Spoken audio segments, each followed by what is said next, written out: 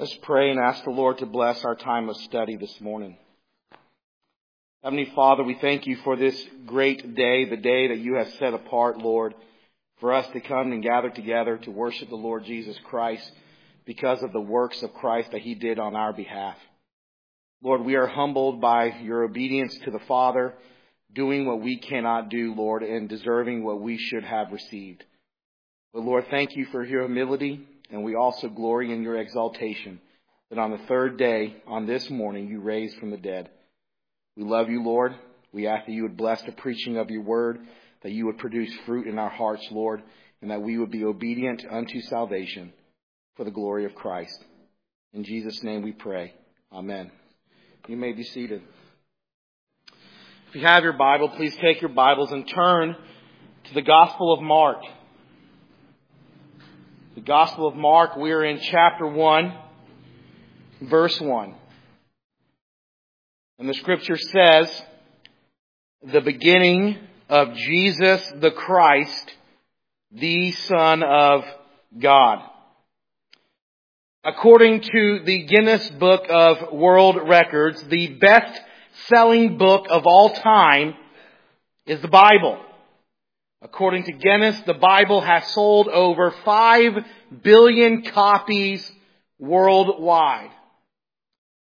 In comparison, other religious books, pagan religious books, 800 million copies for the Quran, 190 million copies for the Book of Mormon. For non-religious books, Don Quixote, written by Miguel de Cervantes, 500 million copies. The Lord of the Rings, from J.R.R. Tolkien, 140 million copies. No one is close to the distribution and to the spread and influence of God's holy word. But we are Christians, and unlike Joseph Smith, the founder of the Mormon Church, we do not believe the Bible came to us originally as one completed book. We don't believe that. We don't believe that God gave divine revelation to one man, and then that one man was responsible for revealing God's word to the world.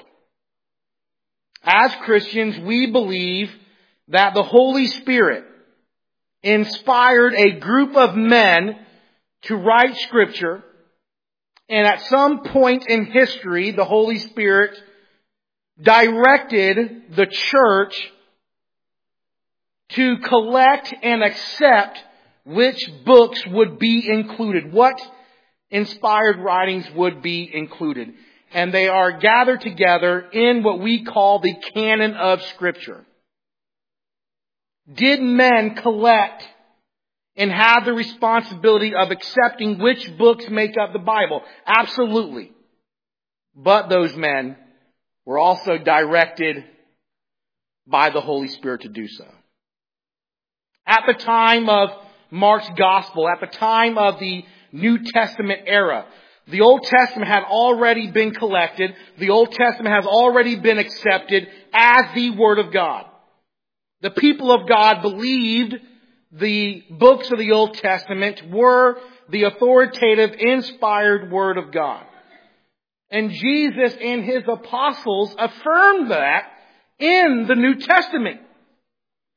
The 5 books of Moses, Genesis through Deuteronomy, Judges, Samuel, Kings, Job, Psalms, Proverbs, the prophets. All of these, the apostles in Christ affirm as the Word of God, as Holy Scripture in the New Testament. So the Old Testament that you possess today was the same Old Testament that Jesus and the apostles used and accepted as the Word of God.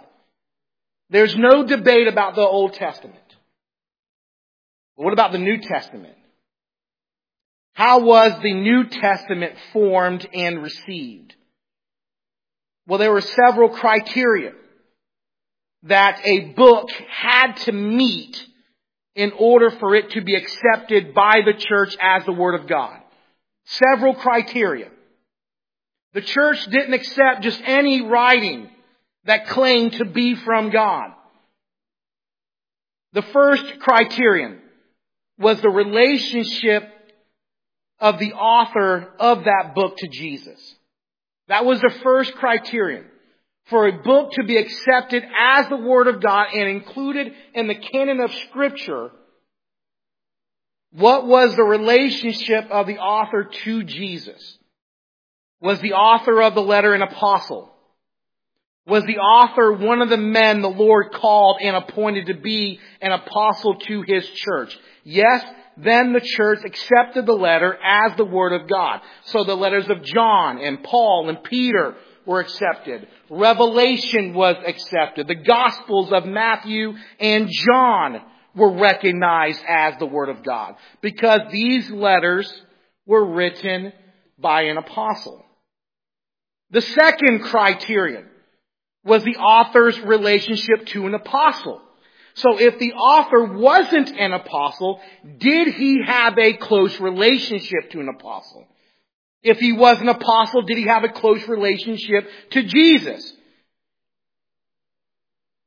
And if so, then the church believed and recognized that these letters, these writings, were under the instruction or the supervision of the apostle. Think of Mark's Gospel, Luke's Gospel, the book of Acts, James and Jude. These would be included under the second criterion. The men who wrote these Gospels and these letters had a close relationship to an apostle. And the early church believed that these men were under the supervision of the apostles. The final criterion was the veracity of the material. The claims that the books, that the writings made. The contents were weighed and they were measured against the other writings of Scripture. And if the material agreed, then the book was accepted as the Word of God. Think of the letter to Hebrews. We don't know who actually wrote Hebrews. The author never signs his name. But we do know the author claims to have known Timothy. And the content of his letter agrees with the rest of Scripture. And so that's how the New Testament canon was accepted and collected as the Word of God. The author's relationship to Jesus. Was he an apostle? The author's relationship to an apostle. Was he under the supervision of the apostles? And the contents. Did what he claimed agree with the rest of Scripture? A popular question that I'm often asked when talking about the New Testament canon is, do I believe that the authors of the New Testament know that they were actually writing the Word of God? Did they know? For instance, did the Apostle Paul know that in his letters that he was writing something that was on par with the Old Testament? Did they actually believe that they were writing the words of Scripture? And the answer is yes, they did. In 2 Peter chapter 3, the Apostle Peter refers to Paul's writings as the Scripture. In 1 Timothy chapter 5, the Apostle Paul quotes from Luke's Gospel.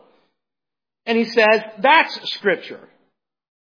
The authors of the New Testament believed that they were commissioned by the Lord to care for the church.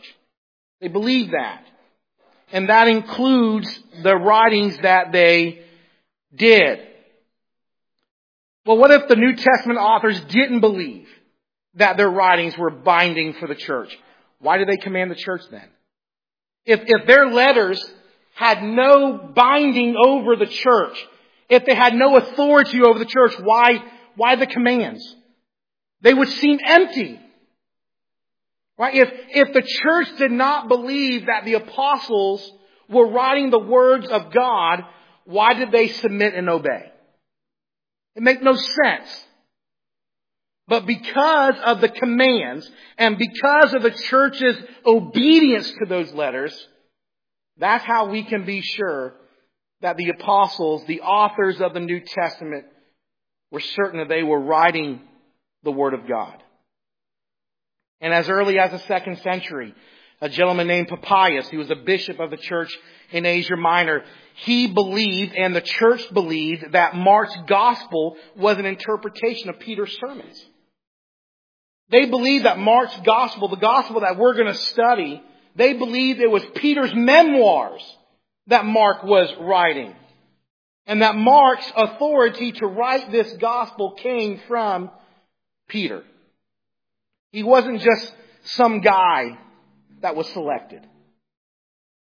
Mark's purpose for writing the gospel is right here in verse 1. He wastes no time for us. This is the purpose, and it will set the standard for the rest of the gospel. He says in verse 1, the beginning of the gospel of Jesus Christ, the Son of God.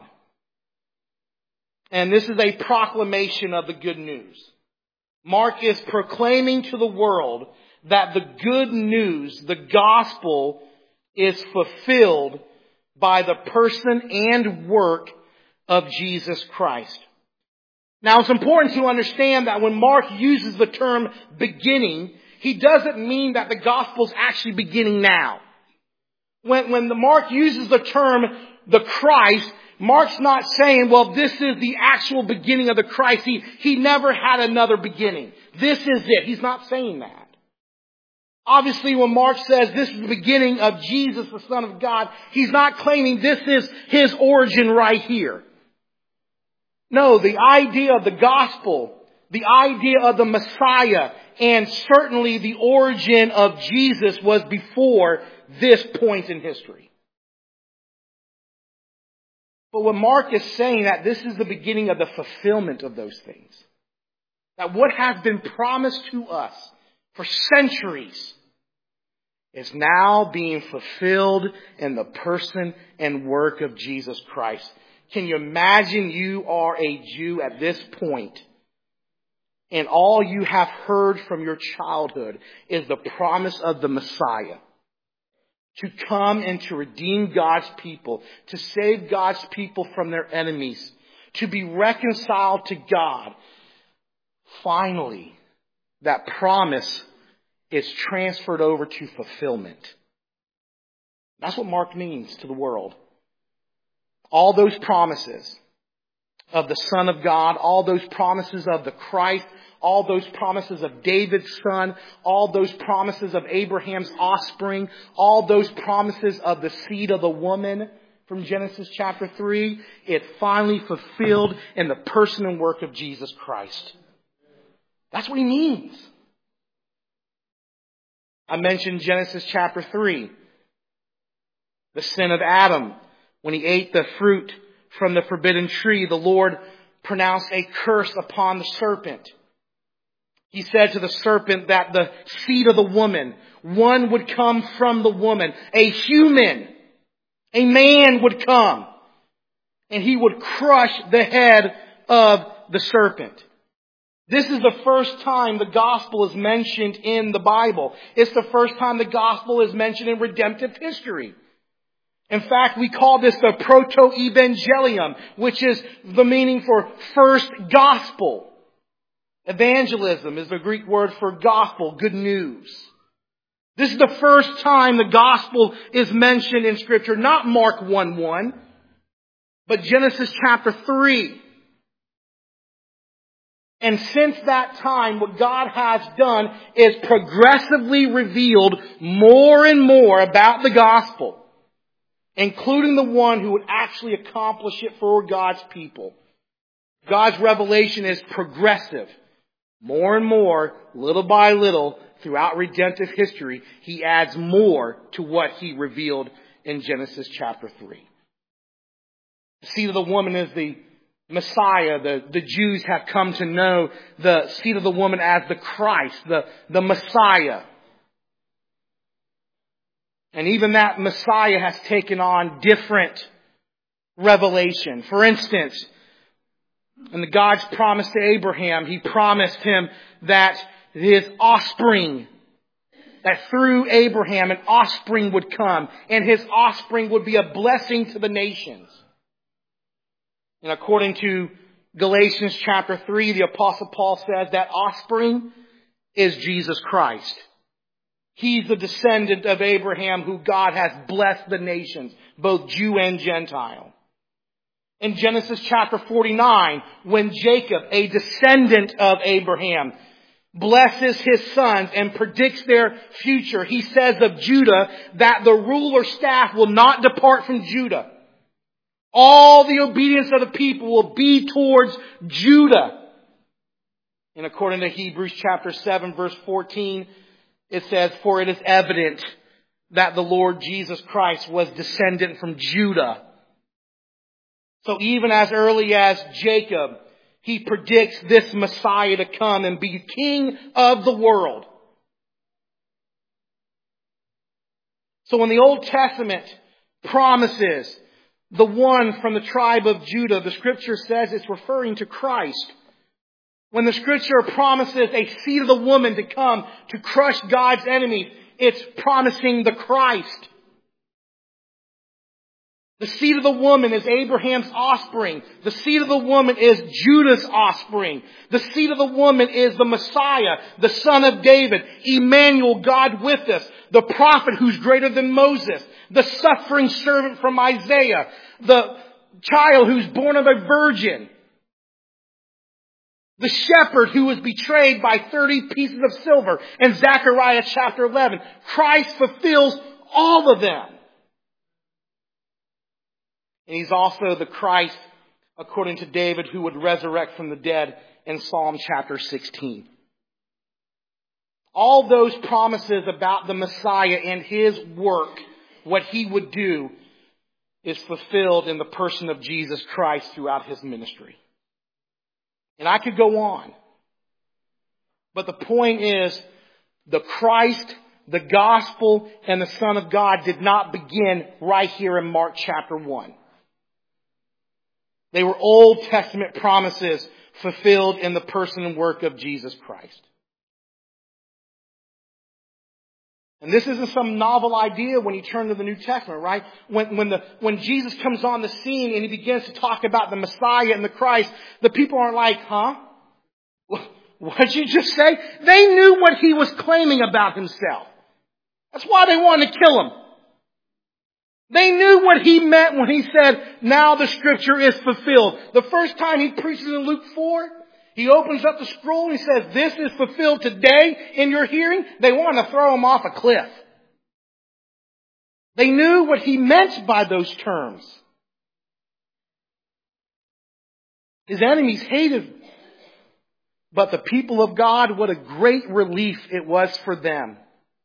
No longer is the gospel revealed under types and shadows. No longer is the gospel revealed under ceremonies and holy days. But now it is fully manifested in the person and work of Jesus Christ. And the people of God, listen to me this morning. You want to have confidence in your salvation? Look to no other than Jesus Christ. And that's what I'm going to address this morning. Why can we have confidence that when we believe in Jesus, we are reconciled to God, our sins are forgiven, and we are saved from God's wrath? How can we have that confidence? How can we have the assurance that our hope is realized and fulfilled in only one person, and it's the God-man, Jesus Christ? Jesus is the only one who possesses the necessary requirements to be our mediator. Only Jesus. Notice that Mark introduces Jesus as the Christ and the Son of God in our text. He is referring to His divine nature, the Son of God, and His human nature, the Christ, the Son of David. So His divine and human nature, according to Jesus' divine nature, He is of the same essence. He is of the same substance. He shares the same attributes as His Father. Since His Father is eternal and infinite, so is the Son. And so Jesus, by eternal generation, is the only begotten Son of God. Jesus possesses a divine nature. And that's uncreated. It's eternal. He's eternal. But Jesus' human nature, Jesus' human body, is created. And that's an important distinction. It's a distinction that keeps you from being a heretic. Jesus' divine nature, uncreated, eternal, always existed alongside the Father and Spirit. But His human nature, His human body, they were created. A text for you to write down, Hebrews chapter 10, verse 5. The scripture says, consequently, when Christ came into the world, He said, sacrifices and offerings you have not desired, but a body have you prepared for me. That's what the Son of God claimed. A body has been prepared for me. So according to Scripture, at the incarnation, the body and soul of our Lord Jesus Christ was created by the Holy Spirit. That human soul, that reasonable body that He had. And this dual nature of Christ is significant.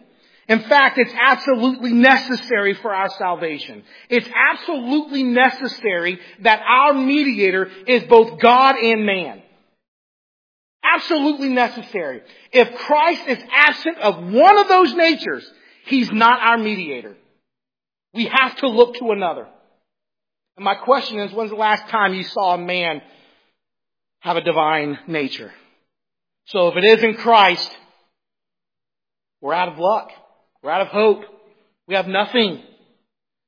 But why? That's the question. I want to tell you why it is necessary for the mediator to be both God and man. This is why. First, let's address the divine nature. Why is it necessary for our mediator, for the one to reconcile us to God? Why is it necessary for the one to redeem us for our sins? Why is it necessary for Him to be God? Reason number one word, righteousness. Because of righteousness. Only God has the necessary righteousness to satisfy God's anger. You don't. I don't. I'm the reason why God is angry at me. It's because of my righteousness I'm in this peril. You know, I'm standing here today a sinner because of my righteousness. But I'm only standing here today a friend of God because of Christ's righteousness. That's it. It's because of righteousness. Because only God has the necessary righteousness to reconcile us to God. Only God has the necessary righteousness to satisfy God's anger against us. That's why it's necessary for Jesus to be God. Because as God, He possesses the necessary righteousness. Second, the mediator must be divine so that he can obtain God's favor. The mediator must be divine so that he can obtain God's favor for us. What's our biggest problem? We're enemies of God. We're at war with Him. We need to be reconciled to God. And it's our sins that have caused this enmity between us and the Lord. And since we can't bridge this gap on our own, we need someone to do it by grace. Notice how the scripture refers to Jesus as the Son of the Father's pleasure. When Jesus was baptized, what did the Father say from heaven? In you I am well pleased. On the Mount of Transfiguration, the Father again spoke from heaven. He said, you are my Son, and I am well pleased in you. Not Peter, James, and John who were hanging around. Not Moses and Elijah who appeared, but the Son of God, I'm well pleased. Because as the Son of God, He obtains the Father's pleasure. The Father is pleased with His Son. And since Jesus is the Son of God, He has obtained God's favor. God is well pleased with us now because of His pleasure that He has for His Son. And if Christ was merely a man, He would not have the Father's pleasure. Third, the third reason why it is necessary for the mediator to be divine, to be God, is so that He can send us the Holy Spirit, without which we would have no help in this world. The Holy Spirit, according to Scripture, is sent from two persons, the Father and the Son. He eternally proceeds from the Father and the Son. And since Jesus is the Son, He has the authority to send the Spirit. And the Spirit is given, according to Jesus, for what? For our help, for our comfort. So if Christ is not the Son of God, He has no authority to send the Spirit. Finally, the last reason, and there's many more, these are the four that I come up with this week. The last reason why the mediator must be God is so that His human nature can be sustained. Think of the cross. A mere man would wilt under that. Broken. Wouldn't be able to complete it. Can you imagine if Jesus was just only a man?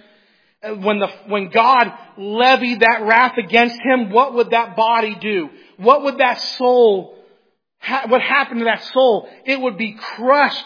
It would be obliterated. He would not be able to sustain Himself on that cross and to carry out our redemption. He would have wilted if He is merely a man. But thanks be to God through Jesus Christ our Lord, He is the Son of God. And that divine nature sustains that human nature on the cross so that He can endure the punishment that's against us.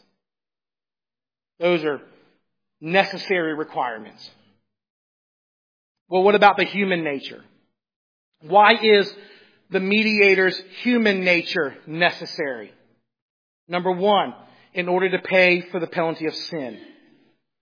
Why is it necessary for the mediator to be human? Because since man sinned, it is necessary that man pay the penalty for sins. The Lord said to Adam in Genesis chapter 2, He says, "You may eat of every tree of the garden, but the tree of the knowledge of good and evil you shall not eat, for the day that you eat you shall surely die." Man ate that garden, the tree from the garden, man sinned. Now man has to pay the penalty for our sin. So the Son of God had to take on human nature. He had to, in order to pay the penalty for sin. Second, the mediator has to be human so that He could suffer in body and soul. Divine nature can't suffer. The divine nature can't undergo suffering. But a human nature can. The human nature did. And so the mediator has to be human so that He could truly experience suffering in His body. So He can truly experience suffering in His soul.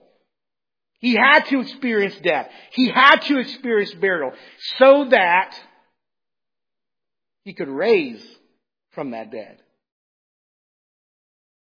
The human nature of Christ experienced all these things, not theoretically, but truly. So it is necessary for our mediator to be man. Third, it's necessary for our mediator to have a human nature so that He could be our perfect example. Can you imagine if God said, "I'm your example now"? One of you are the example for the world. Jesus says, "Take my yoke upon you and learn from me." In Matthew chapter 11. He says in John chapter 13, "If I then, your Lord and teacher, and have washed your feet, you also ought to wash one another's. For I have given you an example that you should do just as I have done to you." So the human nature of the mediator is important so that He could set a human example for us that we can see and read and learn from. So yeah, kind of important, the divine and human nature. Without the human nature, the Son of God cannot take on a human body. He cannot subject himself to God's law. He cannot perfectly obey the law. He cannot suffer. He cannot die in the place of sinners. He cannot shed his blood. He cannot resurrect from the dead. He cannot purify our sins. We remain in our sins. Pretty big deal. But that's also the confidence that we have. Since Jesus, the Christ, the Son of God, as Mark says, has come, we can have confidence that our work of redemption is completed. In Christ, there is everything that we need in order to be saved from God's wrath. In Christ, there is everything that we need to have our sins forgiven, to be reconciled to the Father. It's because Jesus, the Christ, the Son of God, is our perfect mediator. In Him, He possesses all the necessary requirements to complete our salvation. So you shouldn't look to no other. Only to Christ. Okay, that's great. How does that work for me this morning? Let me ask you some questions. Don't answer out loud. Do you believe that Jesus Christ, the Son of God, took on a human nature, lived a righteous life, then He offered that righteous life on the cross in your place? Do you believe He experienced those things? That what is required of the one who is to reconcile lost man to God, that in Him He possesses those requirements? Well, yes, then you will be saved. That's it. There's no need to look for anyone else. There's no need to look to anyone. That's what Mark is saying here. There's no need. The wait is over. He's here. And it's Jesus and His person and His work fulfills what God requires of the one to be our mediator. Christ alone. By faith alone. By grace alone. According to Scripture alone. And when you come to saving faith, to the glory of God alone. That's it. So as we take the Lord's Supper this morning,